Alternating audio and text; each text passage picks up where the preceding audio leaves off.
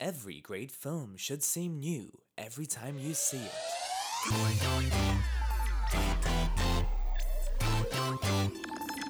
Welcome to the Midnight Film Review, episode 127, part 4, aka episode 130, parts 1 and 2, aka episode 131, The Reckoning, and the final countdown.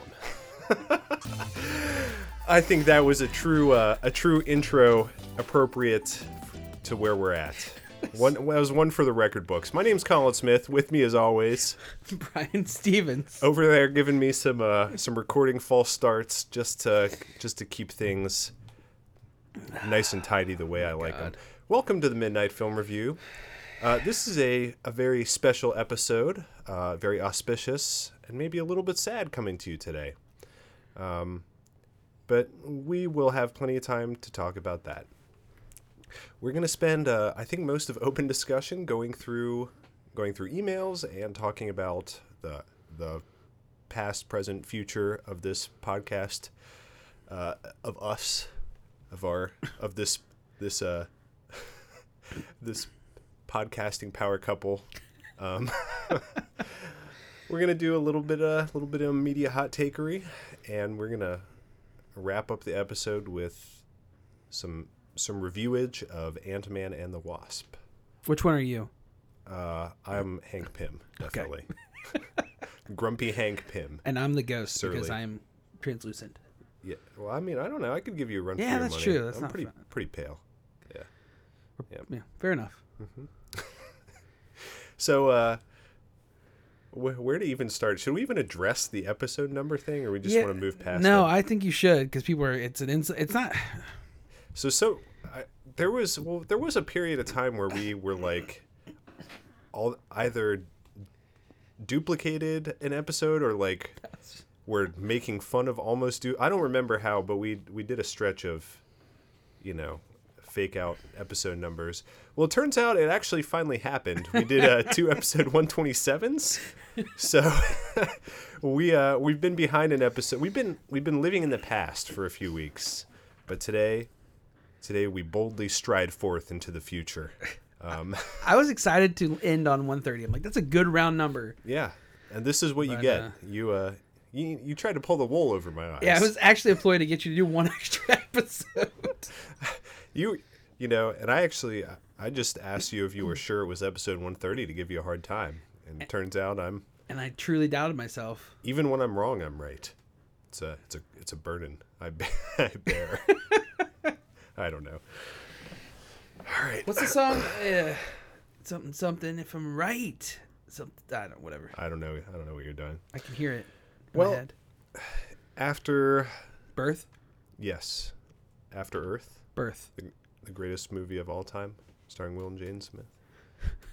Directed by M. Night Shyamalan. Oh God, yeah, right. It's been a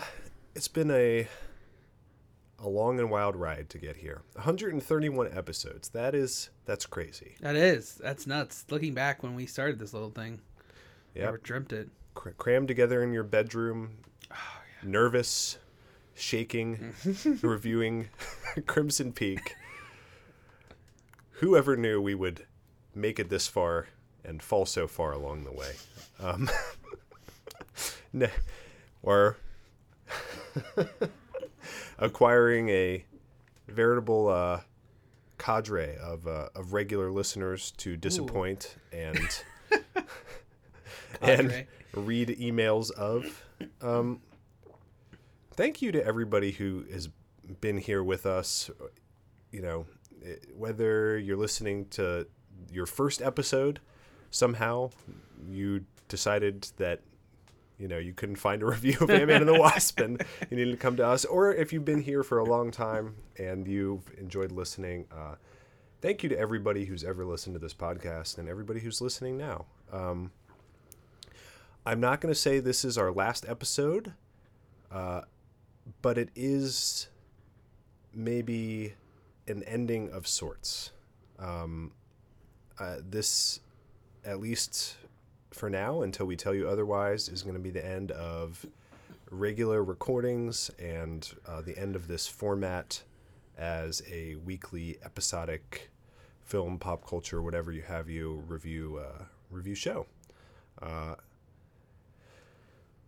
And maybe we should wait until emails are done to talk about the future. Sure, but that's fair. I just want to say, since Brian has done all the work and now I'm the one who's bailing, Brian, thank you so much for making this happen. I still can't believe it's turned into what it has, and I have loved doing this, and none of it would be possible without you. So thank you for letting me be part of your podcasting dream and hang out with you and talk about movies for 131 plus episodes, and who knows how many hours that is. Thank you, Colin, for just on a whim me asking you, hey, you want to come to my house and talking to a mic about a movie? You were just kind of like, yeah, sure, whatever. And it just kind of grew from there, and then people started listening. We had listeners, actual people. First the robots came. Yeah, first the Indian robots came, and then real actual people started listening, and we really appreciate all those listeners. And there were times where I was like, Colin's gonna quit. There's no way I can, like, he's not gonna. I moved further away. Like, man, I feel bad. He's got to drive all this way after work. Like, but you hung in there as long as you could, and I really appreciate it. Yep. So you say I do all the work, but I mean, you have to see these movies too, even though you didn't see Justice League. Anyways, but you have to leave work and come drive quite a ways out of your way and sit in my smelly basement that reeks of dog urine and fight off the horse and stabilize the table and yeah. and the possum. Yeah. Who is we've managed to keep our recording layer possum free for a while. So yes. that's been nice. Yeah. Thanks. Probably for everyone's earballs too. Yeah. Right. Yeah. Thanks to a new house and a wife who will lock them down. So no, but yeah, I agree. It's been great listening to emails, reading emails from everyone. Colin's going to read some emails, and basically he's going to eulogize himself through our readers. I appreciate everybody that wrote in, and all the great words that they handed us. And here's the thing: is like every single one of these emails is true to form with the people who they are. Like every one of these emails are just exactly what you would expect from these regular listeners. So, and feel free to email in. Well, we're on break because, like Colin said, he may come back at some point. Yeah, we'll talk about that. Emails will be read eventually, maybe. Yeah. All right. Well, let's do some emails in the meantime. And look, it's not like we're gonna die or stop using the email account. So send us an email, midnightfilmreview@gmail.com. Why not? See what happens. Who knows? Yeah. Maybe this is a conspiracy, and be some real assholes. You could win something. No, that's not true. But look, send us one last cat picture. Send us a note. Just do whatever you want. midnightfilmreview@gmail.com. All right. Let's start with email from regular contributor Adam Etheridge. Dearest Midnighters, where do I begin? Losing you both will be like losing an appendage, but something fairly useless, like a second penis. I barely use the one I have. Still, I will miss the weekly joy that my cock or cocks have brought me in our all too brief time together. I don't remember when exactly I started listening, but I haven't missed a moment since. I don't know where I'll find out what nonsense will be turned into a franchise next, but I know when I do that I'll be able to hear Colin sigh somewhere deep within my yearning heart. Brian, every time I watch an awful Netflix original film, I know that somewhere in the Cincinnati metropolitan area, you'll be watching it too, and that brief moment of happiness will help me endure the rest of the turgid shite that I'm filling my eyes with. Rob Bob, I'm sorry it's taken me so long to respond. I've been working in a Nike sweatshop 24 hours a day for the past 4 months on a 63-year contract in order to pay off the vet bills. For reference, it costs around $7,500 US to have a cat's kidney removed. Did I ever get a thank you? Only if biting my nose is cat speak for, thanks for spending almost half an annual salary on me so that I can give you no plausible benefit for the 5 years that I'll be a fucking millstone around your neck. I don't know if it is. I don't speak cat, but I am surprised at how long their sentences are without any punctuation. Drew, Will, thank you both also for entertaining me. It's gray here and it rains a lot. Existence is miserable. Britain is like a post-apocalyptic society in many ways, so your contributions to the podcast have also lifted my spirits on a regular basis and helped me forget the drudgery of life here in England. Brian, I think you should create a Facebook group so that we can all share our thoughts and stay in touch. Sort of. I'd go with Midnight Mourners, but I imagine that already exists and has topics such as, what's your favorite Bauhaus album? And how much does Robert Smith spend on makeup? I'm sure you'll think of something. Gentlemen, I'm not sure what else to say other than thank you, and I hope that this isn't the end and that you'll fill my ears once again on the odd occasion to tell me about Mega Disney and just what you've been up to in general. Don't be strangers. Love, Adam. P.S. I know how much you love pictures of cats, so here's a big one with Ridley Scott. Adam Etheridge. Secretary, I don't know, Nuneaton Borough FC. There you go. And then he did send us a picture of the tiger on the set of Gladiator. Oh God, what a so, but too bad the tiger didn't eat Ridley Scott. Didn't eat Ridley Scott and really do the world a favor. Do Ridley Scott a favor, if we're honest. Cement his legacy. That was an epic email. Adam, thank you so much. That was a wonderful and thoughtful email. And I guarantee we'll miss hearing from you as much as you miss hearing from us. I'll work on that Facebook group. Yeah, Brian will start a support group. All right. How's your doctor over there? It's sweetened with monk fruit and full of bacteria. So we also heard from regular contributor Brian Alfred. He said, "Hey guys, just wanted to drop a line and say congrats to Colin. Best of luck in your future, and it sucks that you'll be gone, but I know it's got to be worth it. You guys keep me looking forward to a show every week, and I can honestly say that you both bring something that no other podcast does. Your insight into not only reviews of movies, but the business in general sets you apart. Good luck to both of you moving forward, and although it won't be the same, Colin, I won't say goodbye. More like see you later. All the best, Brian." Well, sweet. Thanks, Brian. Brian, thanks a lot. Yeah, I hope it'll be worth it, but I have some years of pain ahead of me. So, but thank you for emailing. All right, we have looks like a first time contributor here, who goes by Samurai Jack. When you say goes by, how do you know that's not his real name? Well, because there is a name in the email address, or at least things that appear to be a name other than Samurai Jack. All right. So this email is subject line movie stuff with a smiley face. Okay. Predator trailer. I would like to see the films go back to its roots. It should be a sci-fi horror action film. Why do we need an uber predator? Shorter answer is if the writing is good, you don't need a gimmick. For now, I'll wait to see what your review of the film is before I go see it. If it's anything like the original, it will be a lot of fun to see. Well, yeah. Don't hold your breath for our review of that film. Well, maybe Brian will have something to offer you, but we will we'll talk about that. But yeah, I agree. I think, look, it's hard to do a sequel, even if you do it right, because, well, where do you go if there's not a logical, next step for the narrative? Are you doing the bigger and better approach, which, Predator is a self-contained story, so it seems like that has kind of been how it has been re-envisioned so far. It could work. I don't know. Maybe not, but we'll see.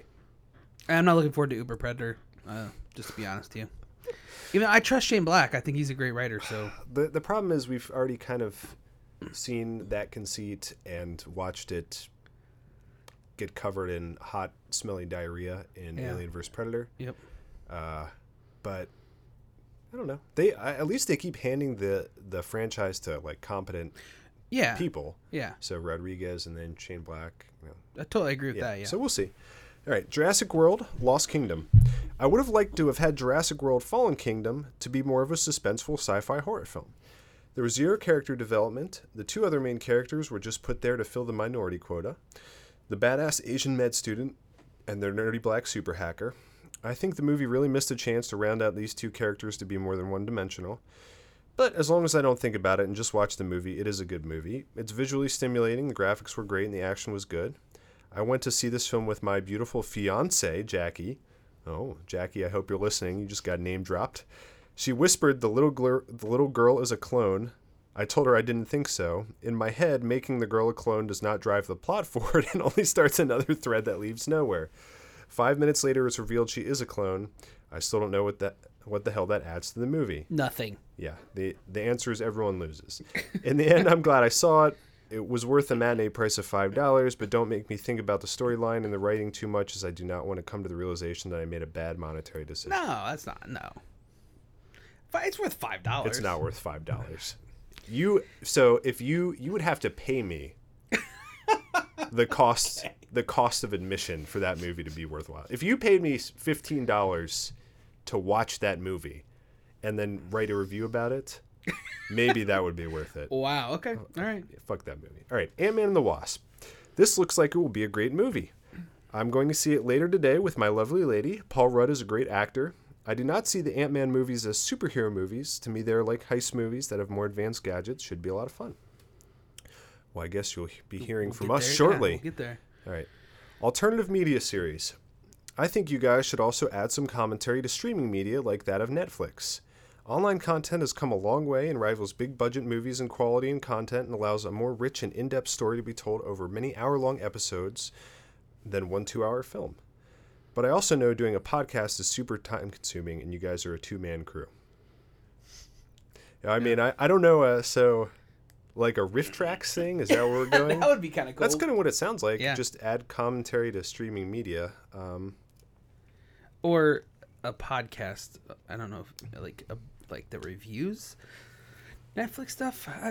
That's I mean, I wonder if there's if that's out there somewhere. I know that that actually, probably stealing a little bit of our clout, but Film Spotting had their SVU. It's called the Streaming Video Unit. So they did just strictly streaming stuff with Matt Singer and Allison Wilmore, I think, or I don't remember who I don't know. I feel bad. Tasha Robinson. That's who it was. Tasha Robinson. Matt Singer and Tasha Robinson, SVU. But they just recorded their last episode last week. And they've been around for longer than we have. So, but yeah, that's a space that needs to be filled, Colin. Too bad you're trying to be a lawyer. Good luck. Yeah. All right. Cobra Kai, the only YouTube Red series that I've liked so far. I did not like it enough to actually buy YouTube Red, but I do love it enough to spend the time to acquire it, winky face. This is a great storyline building off the original Karate Kid mythology of 1984. I thought it would be bad, but I'm pleasantly surprised. The story follows not the start from the original film Daniel Russo, but his rival Johnny Lawrence. It was great, and if you have not seen it, you should. I've heard this. This is not the first time I've heard this, but I haven't tried to consume it yet. The problem, so I would love to see a film with Johnny Lawrence as not only the protagonist but the good guy, because Daniel-san and that whole portrayal of martial arts in the Karate Kid is so problematic and insulting for so many reasons. It's true. Got a lot of people in karate, though. Taught a lot of people exactly the opposite about how martial arts and combat sports work and how they should be trained. So it's I don't know. It's so confusing to me at all. I hate the Karate Kid. So yeah, I don't know. Maybe that is fun. I could see that happening. All right, Luke Cage. Building off the mega successful Marvel universe, Netflix has a group of B-team superhero shows. Not as good as Daredevil, Jessica Jones, or The Punisher, but still better than cable TV, and just about everything on there. This is the second season of Luke Cage that is superior than the first. The main villain of this season is much better than the last. If you liked the last season of Luke Cage, you'll love this. If you liked the last season but thought the villain was lacking, you'll love this. If you did not like Luke Cage, maybe Jessica Jones is for you? What if Jessica Jones isn't for you? Yeah, Colin stop watching? does not like Jessica Jones. And I really enjoyed Jessica. I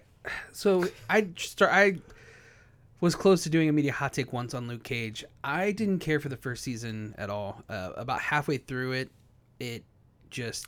Didn't we talk about it on the show? We might have. I don't know. I know you talked about it, and I haven't seen it, so... Yeah, maybe I did talk about it. I just... Once the villains kind of switch, so another villain takes focus, I just kind of lost... Yeah, I think maybe we did, because Mahershala Ali is in it, and I really liked his performance.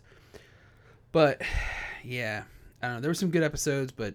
I didn't really care for the last probably third of that season. I don't know. I enjoyed Daredevil season 1. I thought it was great, but it was also a time when I feel like I had more opportunities to sit down and watch TV. Yeah. And then I was just like gritting my teeth to get through episodes of Jessica Jones. Could not do it. Could not get through the second season of Daredevil, and I was done at that point. I don't have the time to stay current if I'm not like really, if it's not something special. I guess TV is a big investment, and yeah, you're right, it is. Yeah. I think Daredevil season 1 is the best thing they've done. I think Punisher is the second best thing they've done. Well, not Iron Fist. Anything but Iron Fist. I couldn't make it through 2 episodes of that show. I tried, not so much. And I never really watched the Defenders either, the actual where they come together.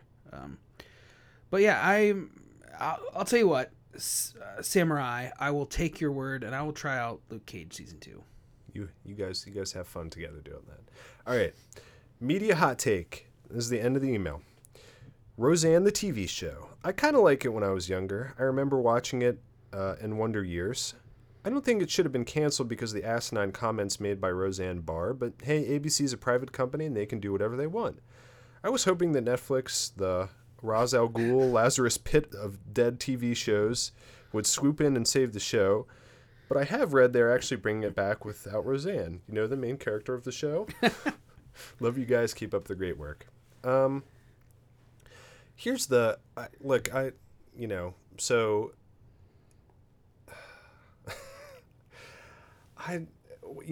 it doesn't really matter what we think because of exactly what you said. They're a private company. Yeah. They get to do what they want. I have the feeling that they spent a lot of time talking to her and making it clear that this TV show revival was contingent on her keeping her mouth shut and not spouting off any ignorant racist shit. And they probably made very clear what the consequences of that would be. And she did it anyway. So, Can I, not to be, I'm trying to be devil's advocate in a way. Okay. But ABC should know, getting in bed with Roseanne, what that means. Like, it's not like she's not had a track record of being like beyond controversial. Yeah. So no, I mean, I agree. I think it's a financial decision, and there's a risk reward relationship with the optics of this scenario. Yeah. And it happened, and they did what they said they were going to do to, salvage their reputation, or not salvage, but protect their reputation. And yeah, whatever. What I want to know is who wants to watch why is this kind of sitcom? I mean, is it just nostalgia? It seems to have died. It died in the 90s. And I mean, existed into the early 2000s, but shows like this they don't really seem to work anymore on broadcast. I don't know. The thing with Roseanne is, it was the most watched show on television in its return. It was, but how long would that have lasted? Yeah, that's a good question. man, I don't know. See, here's the thing: is like I didn't care about Roseanne. I was never like a Roseanne watcher back in the day, so like I didn't really care about it being brought back today. So, yeah, I don't know. It's a good question. I wonder what this. From what I understand, like the show, the Redux or reboot, whatever it was, the writing was actually really good, and it focused a lot on her daughter's character, Darlene. Was the majority of the episodes were kind of around her coming home and just dealing with personal problems and being a working class single mother kind of thing. And I guess that's kind of where they're going to take this spinoff. I'm not sure what it's going to be called. I've heard the Connors is what they're going to call it. But yeah, I don't know. I don't really have a desire. I don't really care. That's the thing. I don't care. Yeah. I've never cared about Roseanne, and No. I wasn't surprised, and I wasn't surprised when she got canceled. So I just like all those shows like Roseanne, Full House, you name it. Family Matters. All I can think of is a laugh track and yeah, just flat jokes. yeah, I'm with you. Yeah, Step by step. Yeah, God, what a the cesspool. Cosbys. Oh, let's not do that. Okay. We don't have time. All right. Thanks for the email. Yeah, this is Samurai Jack. I'm sorry you have all these hopeful wishes for the future, and it seems a little ill-timed, but thank you so much for writing. And at least you got, you snuck in your email on this last traditional episode. Thank you for enjoying the podcast, and keep watching movies. Keep on, keep it on. Yeah. All right. And of course, we heard from regular contributor Drew, who says, "Dearest Brian and Colin," in some sort of surreal memes font. I don't even know what that is. I think that's some kind of like hex he put over your name for leaving. Yeah. What's in your name too, by the way? I'm pretending it isn't. Okay. Seeing as this is possibly the last time I'll be able to write into the podcast, I figured I'd try to be slightly more positive than I'm generally known for being. That being said, I'd like to start out by saying that The Ant-Man and Wasp was a colossal piece of shit. And easily the worst MCU movie to date. There isn't a single funny joke, fun action sequence, noteworthy performance, or interesting story beat. It felt like I was watching a superhero show on the CW. I honestly believe that if Marvel's name wasn't attached to this movie, nobody would be praising it. Wow. Okay. Drew, that is a spicy take there, my friend. Now that I'm done bitching and moaning about something that doesn't matter, I'd like to praise two recent films I saw that you guys didn't review: Won't You Be My Neighbor and American Animals. There isn't a lot to say about Won't You Be My Neighbor that hasn't already been said, but it's incredibly inspiring and timely. Less has been said about American Animals, but Bart Layton's The Imposter's latest movie.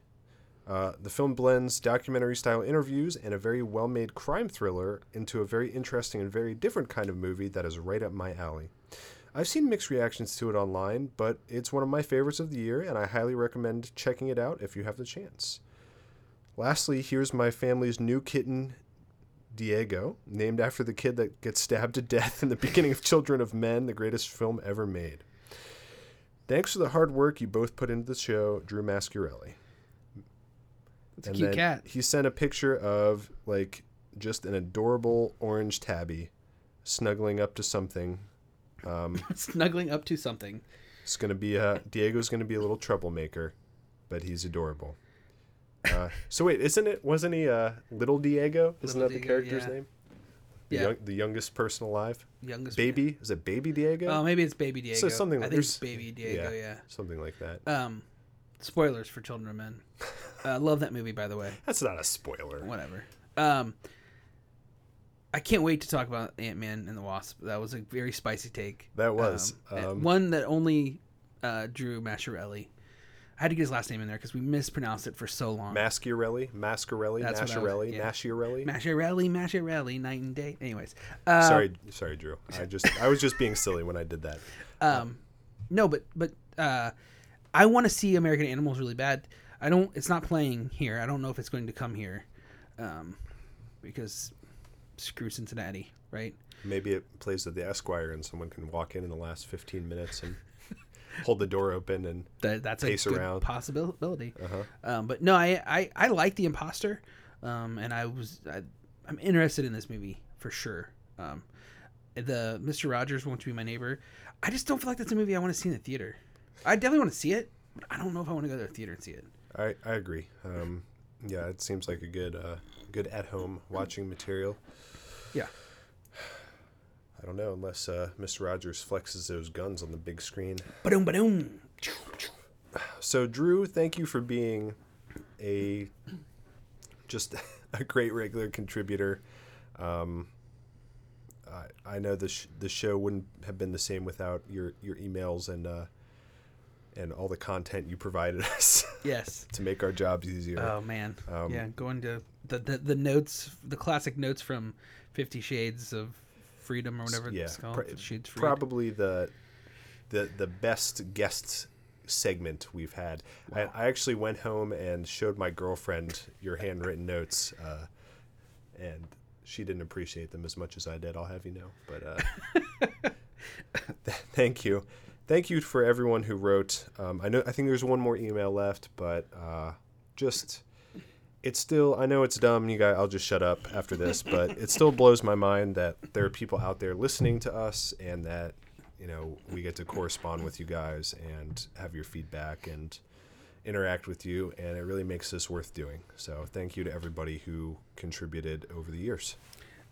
Just a side note, I didn't. You were like, hey, somebody's name is in that email. Mm-hmm. Is it someone you know? Yeah, it's my buddy Travis. So yeah. I know him. All right. Thanks for writing into the show. Mike Travis Mike something. Travis Mikole. Yeah. Mikole. Yeah. Oh, okay, that's what it was. I didn't know. I don't. Not a smart man, Jenny, but I know what emails I don't have a Gmail app on my iPhone. I just go to actual web browser, which is I use the Google. Anyways, it doesn't matter. But it doesn't come up. It just says their name. It just says the name. Whatever. I don't see the email address. Anyways, all right. We have one more email. It's that time of the show again. Rapid fire with Colin. Will has graced us with his presence one last time. He says, "So long, my friends. Midnighters. Would that it were so simple." I feel like he's trying to trip me up there. No. Would that it were so simple. Would that it were so simple. Here's some rapid fire for Colin one last time. My heart will go on. In case Celine Dion. Near, far, wherever you are. All right. You ready? I guess. Let's do it. First one. Joaquin Phoenix's Joker movie gets greenlit. Will begin shooting this fall. Warner Brothers has given the go-ahead on Todd Phillips' Joker original film with Joaquin Phoenix. Variety first reported that Phoenix was in talks to be the crown prince sometime in early spring. The deal was finalized today. The studio has been greenlit with a $55 million budget to begin shooting at the beginning of September. Here it is, Colin. It's happening. I mean, yeah. I don't know. Are you making a prestige Joker film? That's what it sounds like's happening. We already had one of those. I mean, the problem is, I don't know. I'm so conflicted. I don't know how to feel about this film. I mean, it's happening. That's what's blowing my mind. Yeah. This kind of stuff gets batted around all the time, but everybody realizes oh, that's probably a bad idea. Is Batman gonna be in it? Right, exactly. That's what I'm saying. Who was in this movie? I guess maybe that would be that perspective, just a Batman film free, or a Joker film free of the Batman. Maybe that is the perspective that is novel enough to allow them flexibility to make this good. I mean, look, Joaquin Phoenix is a brilliant actor. I just he's also in his 40s. You're having an origin story for a character, and where does it go? Is he doing? I want to make more Batman movies. I don't understand where this is going. It's not. It's the standalone. It's so stupid. It just seems like bizarre timing, if nothing else. But whatever. We'll wait and see what happens. So this next one might be good news for you. I don't know. Indiana Jones 5 release date officially moves back to 2021. Indiana Jones, the fifth installment, has officially been rescheduled for release in 2021. Ever since Disney acquired Lucasfilm in 2012, much of their attention has been dedicated to the Star Wars Renaissance, but the studio is keen on bringing back the famous archaeologist. Unfortunately, they've had some problems. First announced in 2016, Indy has encountered numerous delays along the way. For a while, it was slated as a Lucasfilm 2020 tentpole, but that changed recently due to issues with the screenplay. That's always good to hear. That's what I want to hear. Co-writer Jonathan Kasdan will continue to follow his further steps by penning a new draft of Indy 5 screenplay. As a result, production on the sequel was indefinitely delayed. I mean, that's not bad news. No matter how you slice it, it's gonna take. I don't know, man. Like, how much fucking zeitgeist would you have to cram into an Indiana Jones film to make it worth dragging us out of? I don't like yeah like how it would have to be so good. It would have to epitomize everything we loved about the first three films without feeling patronizing or too commercial, or like, how do you do that? The answer is nobody has figured it out yet. Yeah, I don't. But you know what? It doesn't matter because I'm sure it'll make money. It's been long enough that everybody now pretends that Kingdom of the Crystal Skull didn't happen. Probably. Right. I think you could build some hype around this and make some money, and I guess I don't know, man. Yeah, I think it's not worth it. It doesn't, like, at the end of the day, it's not going to be good enough to be worth it. Yeah, right. No, it's just not going to happen. The closest thing to a modern day Indiana Jones was National Treasure. Just keep making those movies. We don't need more Indy. Whatever. Just do something else. Or what was the TV show on TNT, The Librarian? Yeah, The Librarian. Just do that. We don't need this. Those are, I guess, kind of like some of the spirit of Indiana Jones. But you're never going to capture. Harrison Ford's going to be in his 80s by the time this movie. So I don't.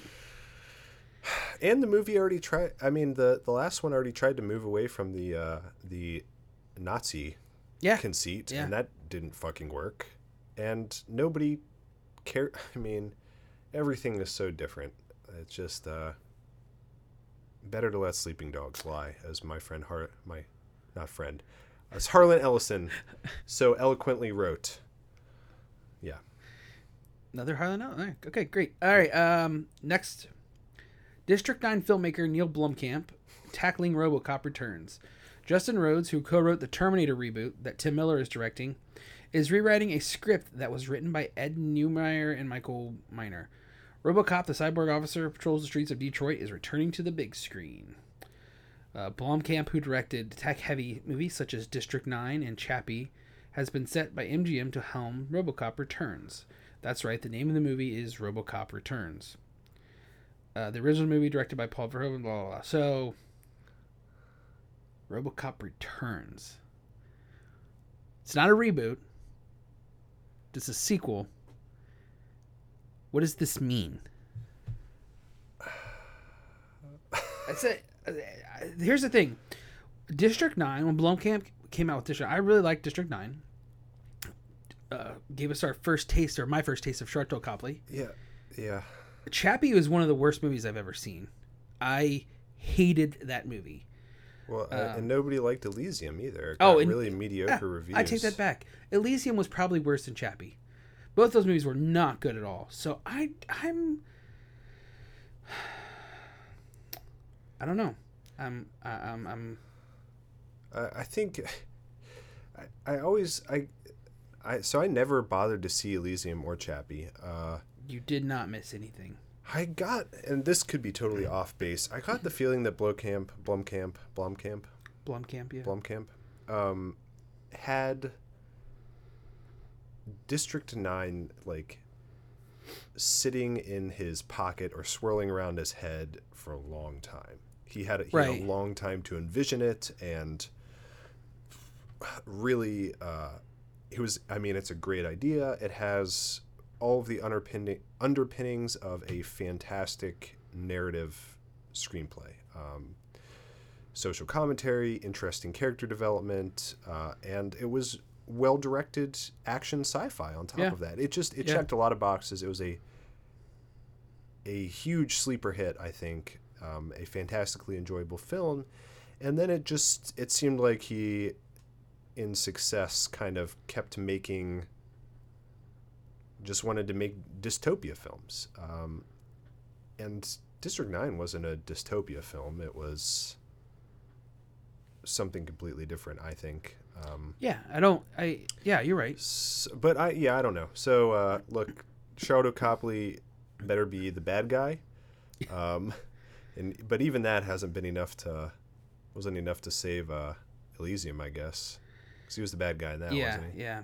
I think the issue, and I understand. So,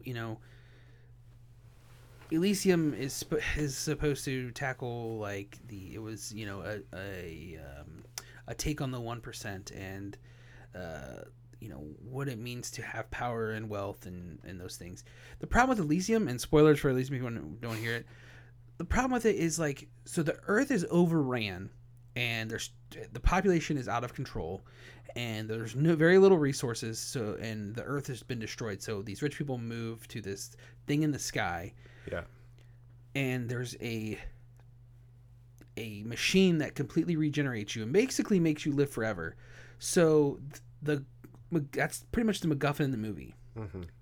So now you're introducing this thing that will give people basically eternal life on a planet they've already destroyed, and now they're going to live forever and continue to multiply. It doesn't make any sense. You just keep multiplying and nobody ever dies. They just live what are you trying to say? It doesn't make sense. Are you saying something about overpopulation and climate issues? What? I don't understand now. It's a problem. It didn't make sense, the whole movie. And Chappie had no heart, and it was supposed to be a movie full of heart. So RoboCop is. I don't wonder what. So is Peter Weller coming back as an 80-year-old RoboCop? What is? Look, at the end of the day, it's just why anybody would try and remake any of Paul Verhoeven's any of his, I don't even know what to call them, that trifecta of films. So RoboCop, oh my god, I just lost it. Total Recall. Total Recall, yeah. And Starship Troopers. Just great. When I think of late 80s science fiction, even though Starship Troopers was in the 90s. But RoboCop and Total Recall, just that brilliant blend of action, sci-fi, and satire. There's nothing else like it. Why would you... Again, trying to repackage that, you are going to miss the point, and it's just exactly. It just seems like blatant commercial shenanigans. Well, they already remade RoboCop, so at least attaching somebody who has some sci-fi credentials to it seems more legitimate on the surface. But whatever, I don't care. All right, Colin, we have two more. All right, let's do it. This is going to be a short one, I think. Okay. Oh, wow. You probably heard about this. I did not. Johnny Depp sued for alleged assault on City Lies set. Johnny Depp is being sued for an alleged assault on the set of his upcoming film City of Lies. It's based on the Randall Sullivan popular book Labyrinth, but L.A. Brinth. A detective investigates the murder of Tupac Shakur and the Notorious B.I.G. Well, this is a long title. The implications of Death Row Records, Suge Knight, and the origins of the Los Angeles police scandal. That's the whole title of the book. It stars Depp as Detective Russell Poole, working to solve the murders of the infamous rappers Tupac and Biggie. Apparently, I'm just going to summarize this. They were shooting outside. the guy who was on set manager, who his job was to usher them off location, was told that he had to tell Depp to stop filming at 10:30. He went and told him. He said, "Who the blank are you to tell me to stop?" He told him he had to leave. Depp struck him in the stomach twice, and then the bodyguards removed Depp from the scene. I haven't heard that, but I mean, Johnny Depp, it just seems to be continuing his cycle of self-destruction. So I guess we'll see at the bottom. I mean, man, dude, how the mighty have fallen. I guess I don't know. Johnny Depp is, it kind of makes, like, I don't want to feel bad for him. I guess I don't, but it's sad because he was talented. Mm-hmm. And he never really did anything with it. He made a lot of money. Well, yeah. And then he spent a lot of money. Yeah. Yep. All right. I think Will is sending you off with probably one of the best articles. So there's two things here. And the first is, last week it was announced that Greta Gerwig's follow-up to Lady Bird will be a retelling adaptation of the Louisa May Alcott seminal novel Little Women. The movie is set to star, or in talks to star, I should say. This is not set. Meryl Streep, Saoirse Ronan, Emma Stone, and Timothée Chalamet. This article says there's been lots of backlash because of this movie. This will be the seventh film adaptation, with the sixth starring Leah Thompson due out later this year. Additionally, there have been 4 BBC miniseries based on the book, a made-for-TV musical in 1958, and a 2012 Lifetime series. Little Women. Yeah. How many Little Women are too many Little Women? That's the question for you, Colin, as we end the emails. Well, Slash Film would have you know there's no such thing as too many Little Women. There's never enough. I don't know. I mean, this is one of those things where if somebody is willing to let her make this film and she wants to make the film, then good. Like, this isn't, on paper, this isn't something that we're going to be interested in. But it's also not, it's one of those, it's like every time a theater company does a Shakespeare production, right? That whatever production you're doing has been done thousands of times before. Sure. Okay. Fair enough. The point is you want to tell the story in, hopefully, your own way, or maybe a novel way, and you think there's something of merit there. It's kind of like that, you know. So this isn't like a commercial film. It's, again, a prestige film, probably going to be a little Oscar bait. But if this is what she wants to make, as opposed to doing something else, then more power to her. Like, fair enough. I understand what you're saying. If this is what she wants to do, like, good for her. She gets to choose the titles that she wants to make, then she deserves it. I think that my standpoint where I would come from, though, is I think Greta Gerwig is very talented, and I just wish she would focus on something that isn't Little Women. That would be my only thing. But hey, it's her decision. Yeah. Well, you're not the intended demographic, I guess, then, Brian. That's I what mean, it comes down to. I have to admit, like, if I'm going to see a Little Women movie, it's probably going to be one directed by Greta Gerwig, just to be honest. Because I've never seen any of the other Little Women, and I don't plan on it. I mean, is it going to be an adaptation, or is it like a historical film set? That's a good point too. Is it a period piece in line with a true retelling of the not? Like, who knows?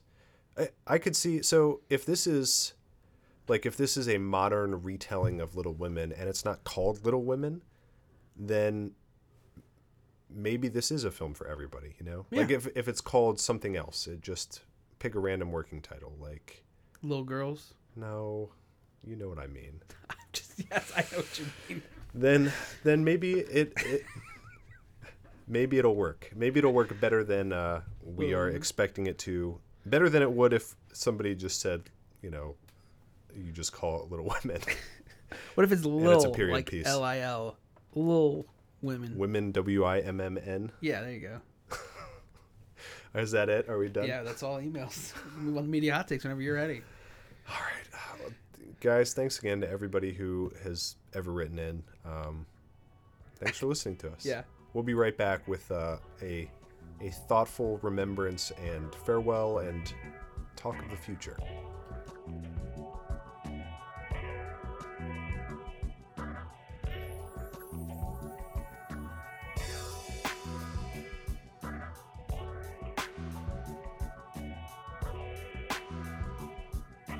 And we're back with a bunch of words I just said. We're back to talk about the potential future for this podcast or something like that from us. So my replacement will be here next week. No, I'm just kidding. Or am I? No, Only Only Brian knows for sure. So we wanted to talk about this earlier, but I just want to say that just because this is the end of regular scheduled weekly recordings doesn't mean that there will never be another episode of the Midnight Film Review. In fact, I would be very surprised if that was the case. I think I still have interest in doing episodes. I just think they're going to be they're going to be planned. They're going to be planned around films rather than regularly recurring, and they're going to have to kind of fit into a changing schedule. Whatever Colin wants is basically what he's saying. Yeah, it's all about me. But I don't intend on never doing this again. I just think I think it's going to be a much more infrequent, periodic thing. But there also, I think Brian might have something else for you, for fans of the show, something to tune into and keep listening, and maybe keep you apprised of any developments in Midnight Film Review recording schedule or whatever we end up doing in the future. What are your plans? What are you gonna do? So I'm definitely gonna take some time off. One, because I want to. I want to spend some time away from this. I plan on coming back unless something drastically happens. I plan on creating a new show that's going to be a little different than the structure. A different name, different podcast. But I'll definitely pop back on here on this thread to let people know exactly what's going on and what that means. And I may hijack this feed with another podcast, and who knows, Colin may just be part of that. We'll see what happens, but as far as I'm concerned, the Midnight Film Review was myself and Colin. This was something special that we built over time. Except for those first two episodes. May or may not still exist somewhere out there in the ether. Yeah. If you were lucky enough to hear those. No, but I think that 131 episodes. How many episodes? 131 episodes of the Midnight Film Review. I love podcasting. I mean, I bought all the equipment. I have a basketball podcast I do once a month, every once in a while.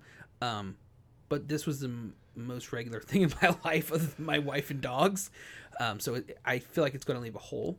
So I definitely want to keep doing it. My plan is to take some time off, maybe a month or so. And then I'm going to hopefully do just a straight maybe movie review podcast with different people, different hosts I can get on, friends, family. I don't want a this is going to sound a little pretentious. I don't think I know anyone in my life that I can talk about film with the way that I can talk about film with you. And so I don't think replacing you, quote unquote replacing, with someone else is what's best for me. So I think depending on the episode, depending on the movie, depending on, you know, the time of the year, I'll have a different host on. You know, I have friends there's people that have been on this podcast. You know, Chunk the Punk for one is one. I would love to have him on. He loves Star Wars. Be a great, you know, he knows a ton about Star Wars. Be a great guest to have on, talk about Star Wars. If there's, you know, horror movies, I have friends who love horror. Love to have them on. So I think it's going to be a lot smaller show, but yeah, I'll be back for sure. Probably sometime at the end of the summer. Definitely in time to review Slender Man. I mean, you should just not take a break and review the dark web film. Yeah, I forgot. Yeah, what is it even called? Unfriended. The Unfriended. Dark Web. Yeah. Yeah. Unfriended. Is it Unfriended 2? Unfriended 2, the dark web. Yes. Maybe I'll have you back on for that episode. No, but I think I think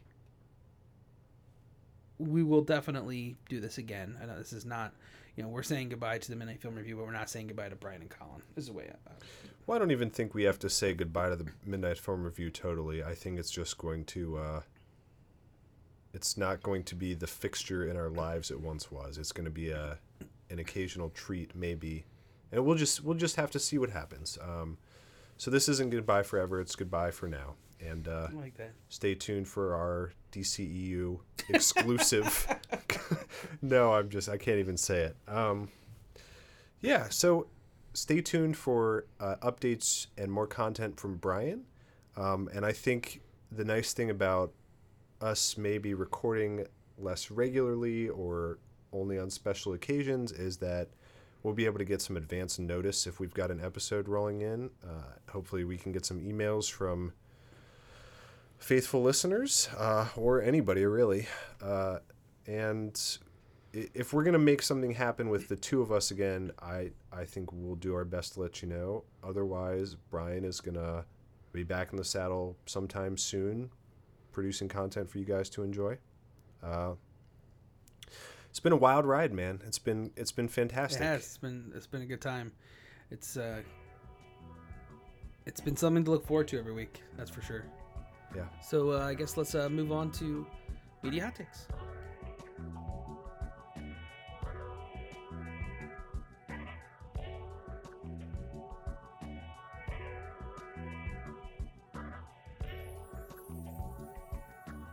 And we're back with Media Hot Takes. No Sponsor free, because death is imminent. Only Hulu can save us now.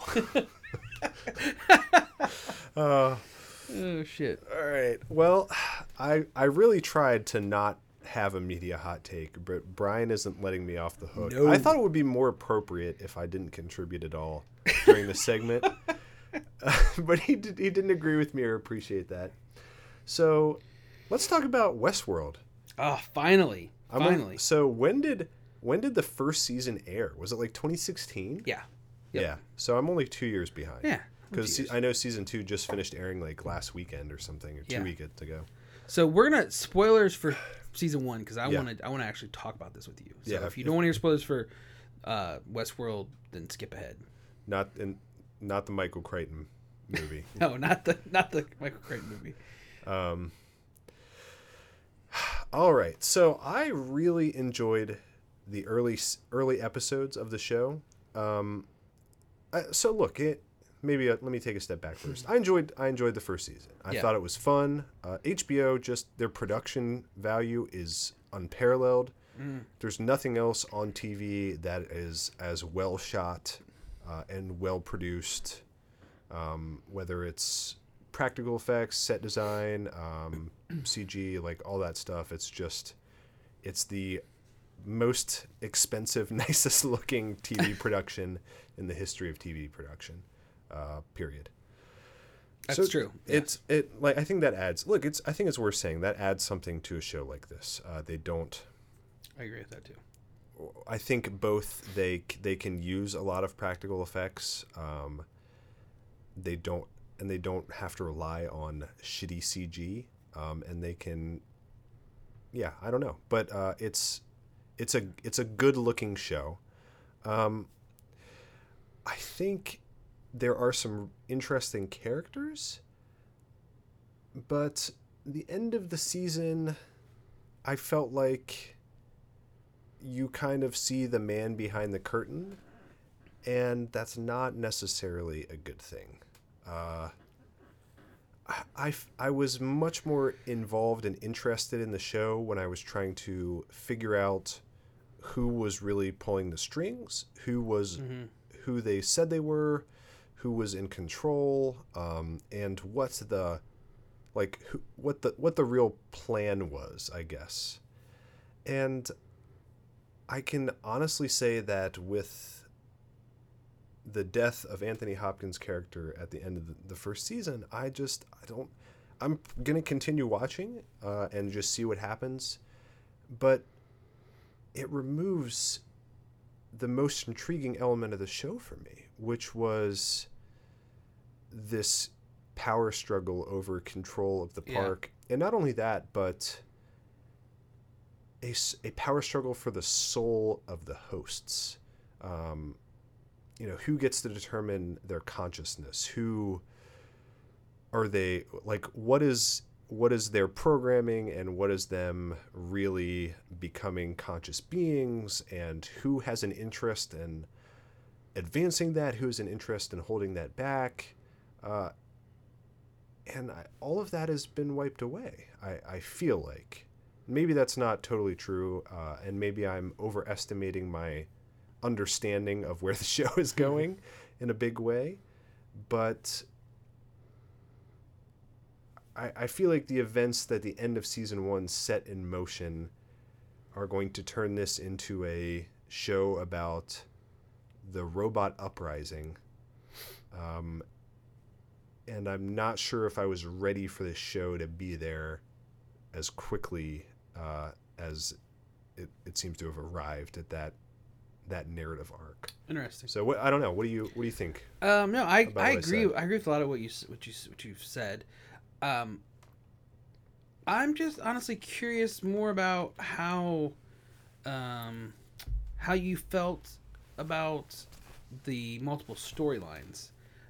When were you aware of them? Did they affect your viewing? Learning that the man in the black hat is also what's his name? Yeah, William. Yeah.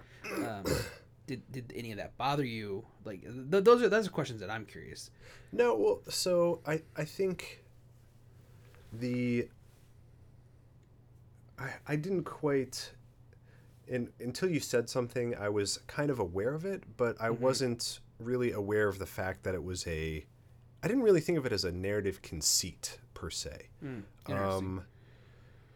I guess, but it's clear because the characters have, you see the characters alive and dead and on different storylines at the same time, and it's kind of implied that there's not more than one copy of each host active in the park at once. Yeah.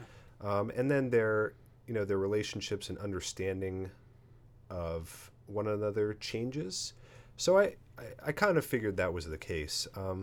But I think the only time it really only matters in like a few converging contexts, right? So it's Dolores and her relationship with William and her relationship with Arnold / Bernard. Yeah. What did you think about that reveal?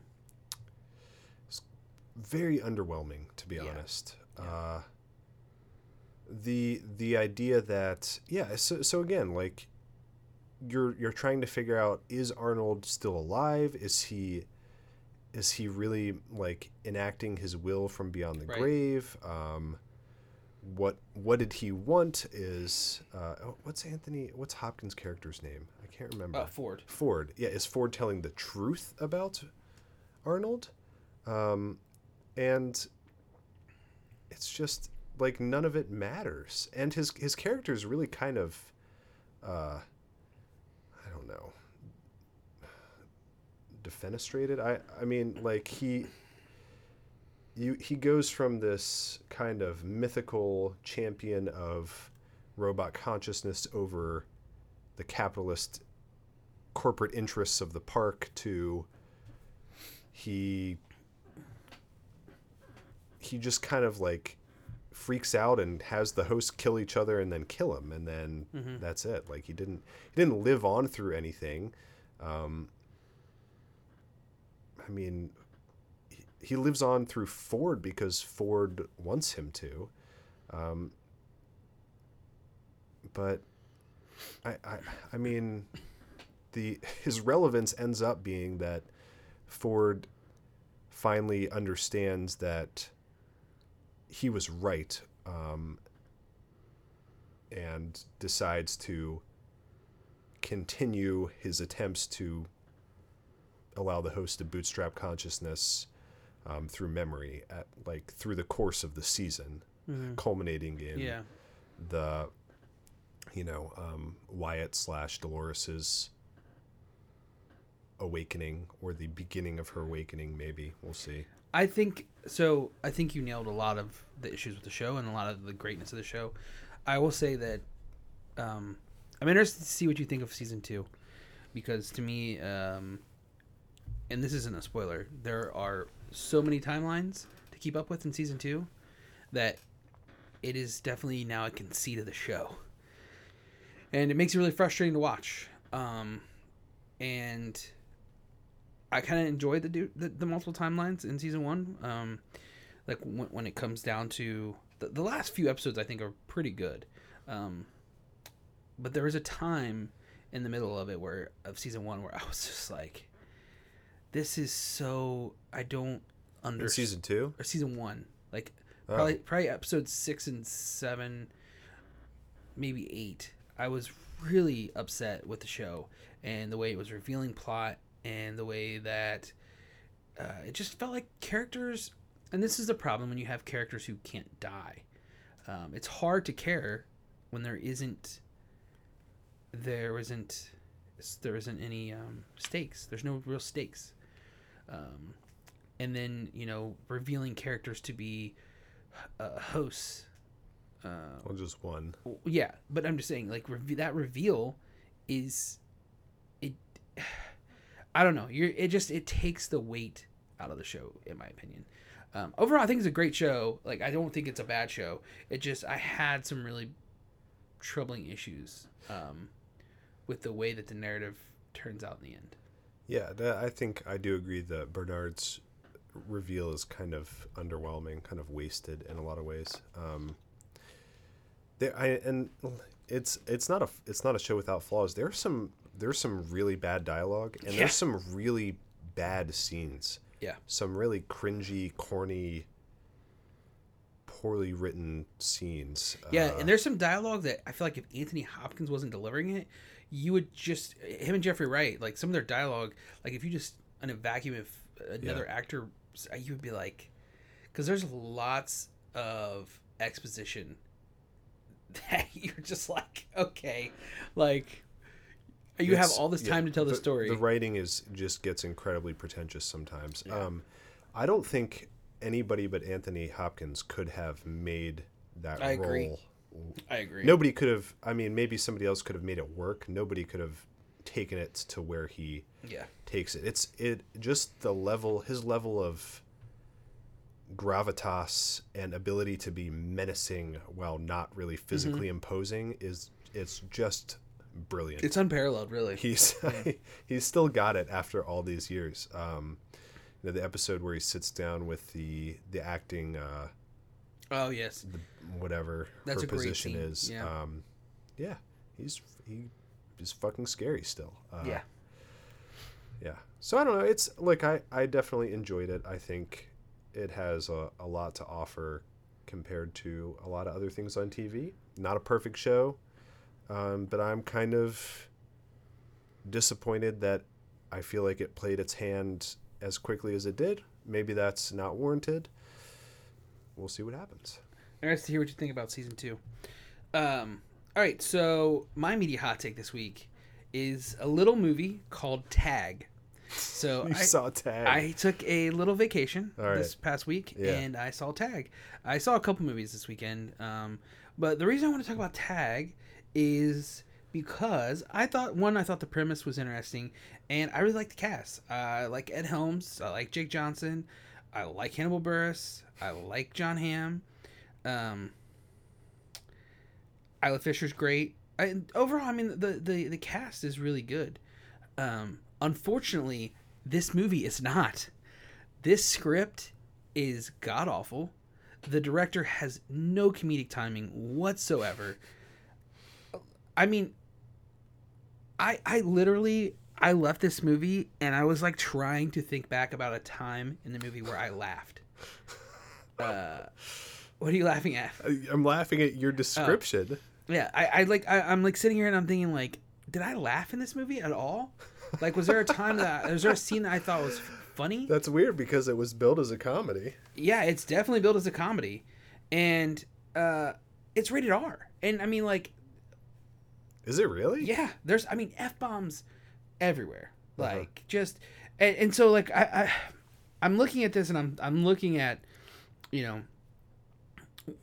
Again, Jeremy Renner, I can't, I'm not on board with Jeremy Renner. Like, even in this movie where he's kind of seen as like this untouchable, like, tag player, he has all the charisma of a wet blanket. I can't get on the Jeremy Renner train. And then to put Ed Helms as kind of and John Hamm are the kind of like main characters, and then like Jake Johnson and Hannibal Buress are kind of supposed to be like the comedic sidekicks. There's just some real weird chemistry problems here, and I feel like Jake Johnson and Hannibal Buress are in a completely different movie. And Isla Fisher, just like the Mummy. yeah, exactly. And Isla Fisher, like, that's the thing is, I don't know, like this is a movie that's set up to have a lot of like situational comedy and a lot of physical humor. Yeah. And there is none of that. There is none of that. Any physical humor comes off just... the physical humor in this is like the worst physical comedy in a Farley Brothers movie. Like, on their best day, they couldn't have made something as bad as this. Like, I feel bad for this guy, Jeff Tomasic. Like, this was like his big break. Like, he's directed a lot of smaller stuff. He did T.J. Miller's TV special. He's done a lot of TV stuff, and he's done a lot of. I mean, I can't speak for like episodes, but he's directed Broad City. He's directed a lot of stuff like on TV and a lot of shorts. But I just, I put something on Letterboxd, and I said like, it's as if these filmmakers were trying to make a comedy made a drama instead. Like, there's some real serious moments in this movie, like, and I don't really understand what was trying. Like, I'm baffled. This movie is like an enigma to me. Like, I'm sitting here watching it, and I'm like, just waiting for that moment where I just like I'm busting a gut laughing, and at the end of the film, like. Can I do spoilers real fast? Because I know you're never going to see this movie, and I want to see your reaction. Anybody ever going to see this movie? Well, I know Drew already seen this movie. Okay. But if you haven't seen Tag and you want to, stop listening now because I'm going to spoil it. Just for and 2 also minutes. reevaluate your life. Yeah, and also reevaluate your life. So, this is billed as like the last season of Tag. I'm not going to go into details on what a season means, but like it's for an entire month. They play Tag, whatever. And at the end of the movie, Ed Helms goes to tag the untouchable Jeremy Renner, dives and then collapses and wakes up in the hospital, and you find out he has a inoperable tumor on his liver. And so then they play one final game of tag where he gets to tag Jeremy Renner and make him it finally after 20 years of playing it, and they run around the hospital playing tag as he's wheeling his IV along with him. That and is scene. Painful with you describing it. There's no hint of that in the movie, by the way. They don't like leave, like, you don't see like a medical thing, like, or like him ever having oh, my side hurts, like nothing. There's no hint of that. Out of the fucking blue, he has an inoperable liver tumor. So is that a writing issue or? Oh, complete writing issue. The script is awful for this movie. Yeah. Anyways, so you can stop. You can start listening again now. We're done spoilers. Don't see tag. Spoiler. Don't see tag. Horrible waste of time. But yeah, that's my media hot take. Well, man, that's intriguing. First of all, why did you see this movie? That's what I really want to know. I actually, morbid curiosity. Honestly, I had some movies on my list that Amanda was at work, and I was like, you know what, Ocean's 8, maybe I'll go see that. Whatever. And then there was another movie, I can't remember what it was, and it just fell in the perfect timing where I could go see it and be home before she got off work, so I just went. Yeah. Anyways, so yeah, I'm gonna review a movie now. Yeah, let's go. Let's do it. We're gonna sting you. We'll be right back with a spoiler-free review of Ant-Man and the Wasp.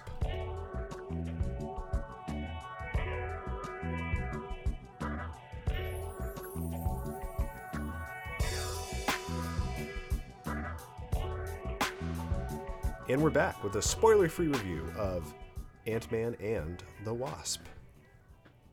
Who's who? Gosh, I don't know. I couldn't keep them straight. There's so much frenetic action in this movie.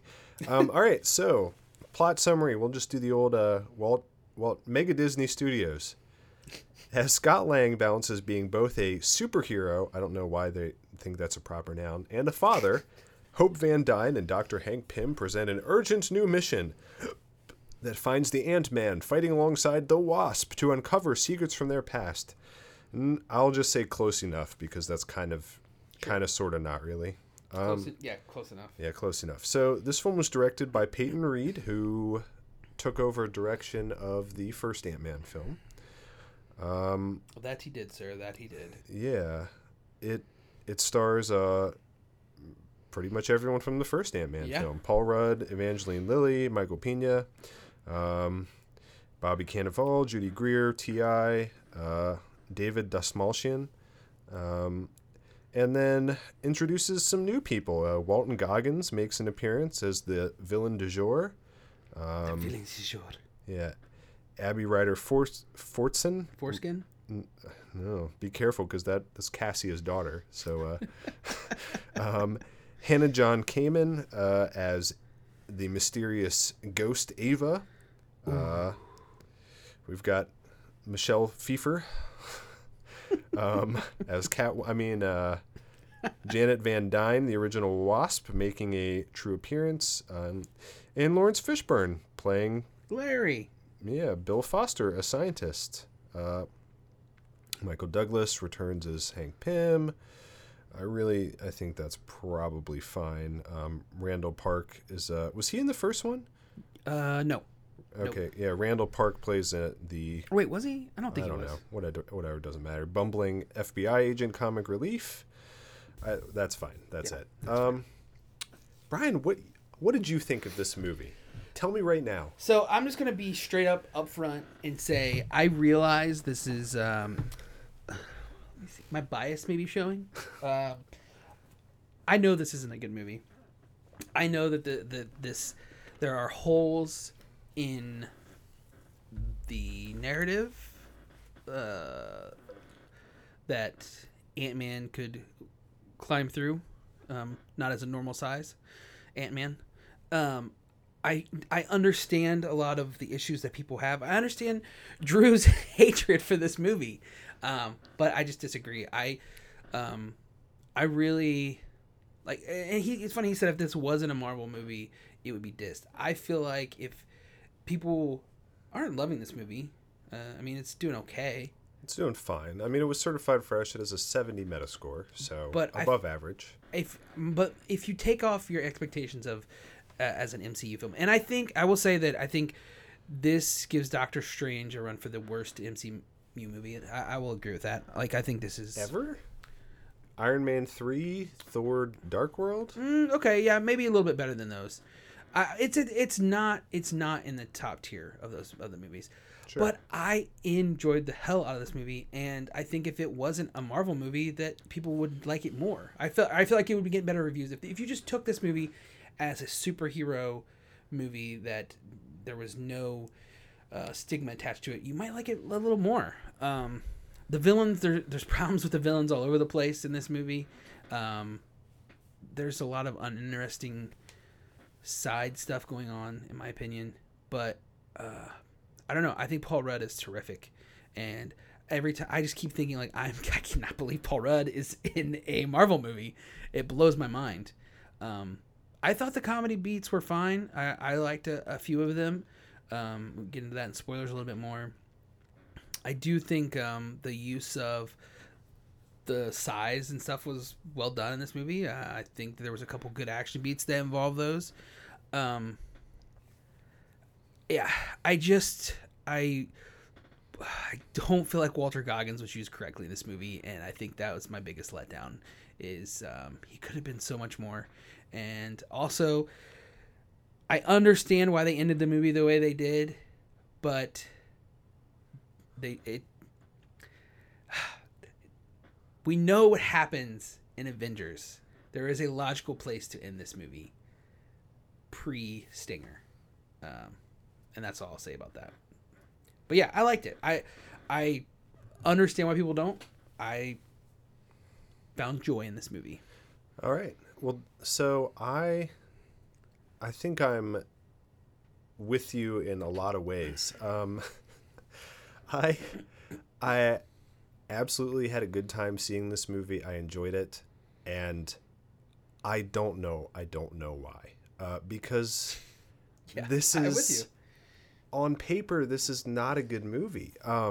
It's so superficial. The narrative is just competent. There are no villains. This is not a heist film. Every time I think about this movie, I don't understand why it worked. Yeah, I'm with you. I understand why people don't like this movie. It doesn't stand alone as a film.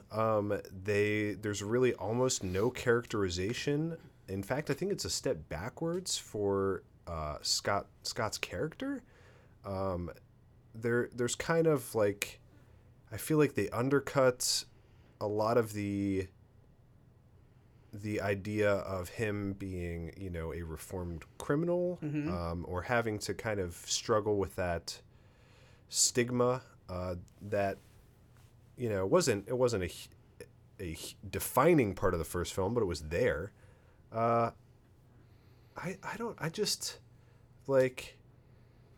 don't know. But at the end of the day, this film is still fun. It's lighthearted. The humor works. And all of the small characters and roles are done pretty well, with the exception of Ava or Ghost. I don't know. Like I enjoyed this film, but it's just kind of empty. And I have usually.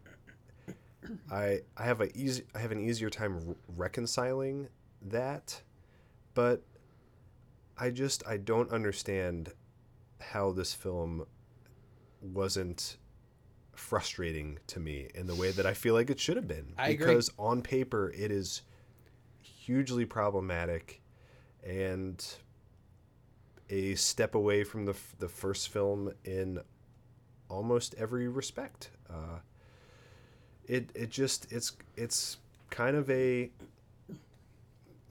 just a very run-of-the-mill sequel with enough humor and enough charisma to smooth over your frustration and snags that the rough parts of the movie otherwise would have I think kept some enjoyment from happening. So if I'm not going to tell anybody to go out and see this film.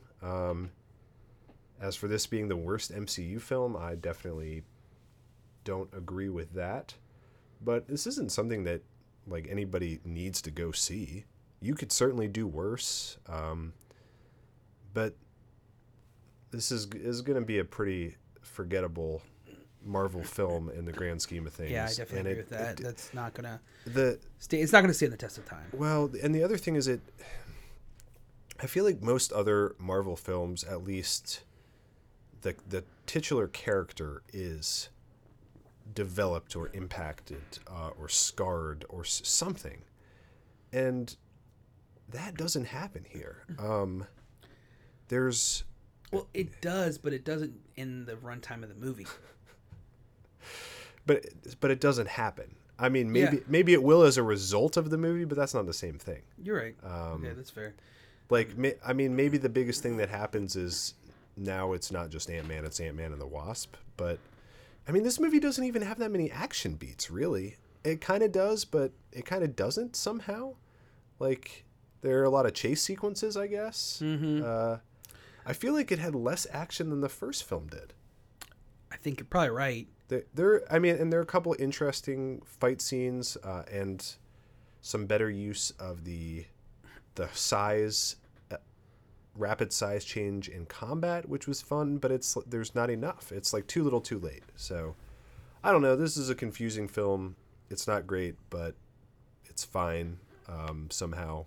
And you could definitely do worse, but don't see this movie if you don't want to. Yeah, it's funny because like I feel like the first Ant-Man was completely underrated. I really, really like the first Ant-Man, and well, the first Ant-Man took risks, and this film does not. This film purposefully avoids all risk taking. It's formulaic and fluffy and safe. That's I agree. Like, there is a clear line, especially after Killmonger and Black Panther. There's a clear line for Ghost to take, and instead of her embracing her loss, well, she's not a villain. Is the other problem? That's what I mean. Like, she's at best an anti-hero, sort of towing the line. Yeah. Sorry. No, I that's what I'm saying. Like, I don't like making her an all-out villain. Would make sense, or her sacrificing something too. In the end, that's the thing. Is this movie? It needs to not be a stereotypical Marvel superhero film. It needs to not be a film where the purpose is to thwart an evildoer. I agree. It has to be a heist film. Like, make it true to the whole purpose of this character in the context of the MCU, right, which is to do something different and make a genre film that's also a superhero film. And that doesn't really happen. Yeah. So. And I don't think that they do a good job defining Ghost's power either. But that's... it's whatever. It's neither here nor there. I think we should move to spoilers. That's what I think. Well, on that note, we will be right back with spoilers for Ant-Man and the Wasp. What? Honey! Wow! Are you kidding me? You just ruin it every time! I'll see you at home. Well, wait a second. Rude! Now, how would you not know that was taking place? And we're back with spoilers for Ant-Man and the Wasp. Evangeline Lilly is pissed off. She's going to kick you. Yeah. Were you surprised by anything that happened in this film? No, I wasn't. And, I said before, like, I understand why people don't like this movie. I get it. The thing about this movie that I keep going back to is there is something about the style of the movie, the visual style of the movie, and Paul Rudd that works for me. Because the plot is not good. I don't think I don't think the performances are necessary. This is bad. I kind of just want Hank Pym to go away. I find Michael Douglas' performance annoying, and I find his character a little just... It's just a typical stodgy scientist in a movie. Like, he's right, everybody else is wrong. He never learns from his mistakes, that kind of thing. And it wears thin on me. It really does. I don't know. I kind of thought that was interesting, but they don't explore it to any depth. But the idea that Hank has been so arrogant and so unlikable and uncompromising that he's driven everyone else away and secluded himself. I think there's something there, and it's nice to, I don't know, not have everybody like be a good guy all the time. Yeah. But he's abrasive, but they don't, it doesn't end up meaning anything, I guess, is the problem. I mean, in my opinion, like having, and this is just in my perfect world, having him sacrifice himself for the good of the team or the good of humanity, it just always seems like shit works out for him. Like, yeah, he lost his wife, but he ends up getting her back in the end, years later. And, his daughter is reconciled with him now after years of, in the first movie, they're walking a tightrope and he's trying to make amends with her. And I don't know. It's like, I don't feel like that character deserves, like, he's ruined a lot of people's lives. Deserves redemption. Yeah, he doesn't do anything other than he decides he's going to go into the quantum. And even though like we hear it's so hard to get out of, we've seen multiple people go in and come back out, and I assume that we're going to see Ant-Man come back from there again. You know what I mean? And so it's just like, I don't know. Like I would have liked to have seen him sacrifice himself to get his wife back to her, his daughter. Pay for something he's done. Well, I mean, I don't know. I think his arrogance has isolated him, and there's more context for that in the. It's like there's more context for it, and he's also less of an asshole in the first movie. I agree. And then they messed up the ratios for this one. Yeah, look, whatever. I don't even care enough about his character to I don't know. You're right though. Like his character was much better in the first film. You're right. Yeah. There's just no context. And the one thing that surprised me in this film was that they didn't do the 10-second countdown turns into an hour of screen time conceit. Oh yeah. Like when they're leaving the quantum realm, I keep expecting to cut back to them getting bigger for 10 minutes, and then it doesn't happen. They're just out. Yeah. They actually stalled long enough and they're out, and I was like, oh, okay. The only moment of surprise for me in this film. I agree with you. I thought the exact same thing. I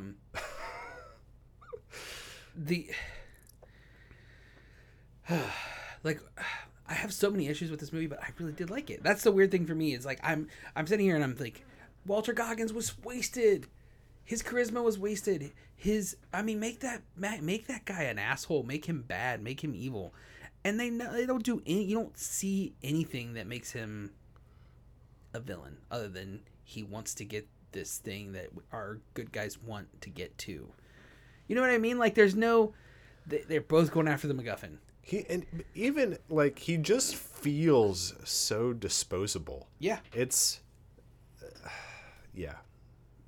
It is what it is. If you have Walter Goggins in your movie, use Walter Goggins. I don't get it. Yeah, but he's not the only antagonist in the film is the problem. I'm not even going to say unnecessarily convoluted, but it just doesn't commit. It doesn't commit to anything. It doesn't mean anything. You're right. And I think the issue with the ghost stuff, and I just thought about this, is they introduce her as a villain off the jump. When you're right, she's not really a villain. And even the way that her name's Hannah, is that her Hannah John Harmon or something like that? The actress that played Ghost. Yeah. Even the way she portrays that character, instead of portraying that character as somebody who's trying to do something to save themselves it's almost her portrayal is as an evil character. Like, I mean, we've seen it in plenty of movies where I can't think of anything off the top of my head, but we know that there is a place where, like, you have your superhero and he's working alongside, trying to maybe do the same things that another character / superhero who you think might be a villain, almost like the Casey Jones to the Ninja Turtles. Like, they have different means of accomplishing their goals, you know. But that was never relayed in this movie. It was always like, well, she's a bad guy until she isn't, you know. I mean, she captured. I don't know. It's like she's unstable, I thought, is the portrayal they were leaning towards, which makes sense in the context of her, like, literally and figuratively, she's unstable. But right? there's no character arc there. Like, there's no character arc anywhere. But that means that's the opportunity to have a character arc, and they just don't do it. Yes. Are they even gonna, like? What's the point though? Or is she even gonna be a recurring character in this universe? It kind of seems like they set it up that way, especially with the end of the film. Definitely the way. So let's just talk about that. I don't have anything else to say about this film. I don't either. Just whatever, it's done. Yeah. No. So let's talk about that. So did you? I feel like we are on in a different place on this, because I thought it was the best stinger in a Marvel film, period. Oh, wow. Okay.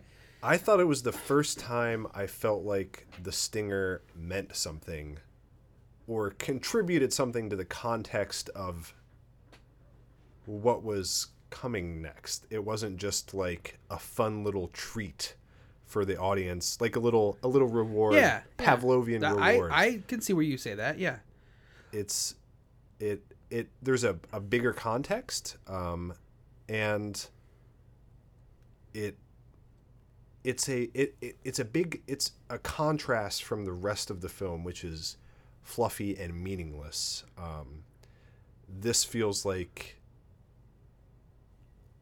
I mean, not that I think he's going to die, but it's an interesting unknown, and it changes the stakes for his character dramatically after nothing happens for the entire, hour and a half that I just spent with him.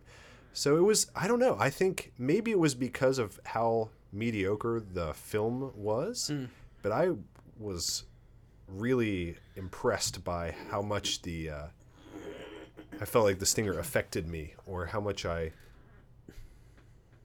was invested in it compared to everything else.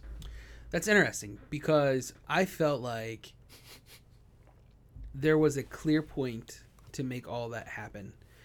Now, the only thing I can say is there's a reason they probably want him in the quantum realm. Yeah. That's obvious. Sure. So I get that, but in my mind, it would have been much more impactful than having a happy ending, because you're building this happy ending. You're building to this. All the families are back together. They're watching, driving on their laptop as miniature or whatever. Like, you're building to this, but I feel like maybe I'm just being cynical, but there is a moment in the movie where I see that happy ending coming together, and then you make it disappear with the snap, and it just all goes away, and then you're like, what the no. But this isn't that film. Like, it's not this is not you can't expect a film that is just so contrived and so safe to do that to an audience, or take a risk like that. Yeah, I guess you're right. And when I think about the films that have gone there, this has nothing in common with them, I think. So. Yeah, you're right. All right. Anything else you want to say? Yep. Well, I love all of you. Thank you. And, I hope to be talking at you again sometime in the near future. All right. I think that's going to do it for this episode of the Midnight Film Review. We will catch you on the flip side. Okay, bye.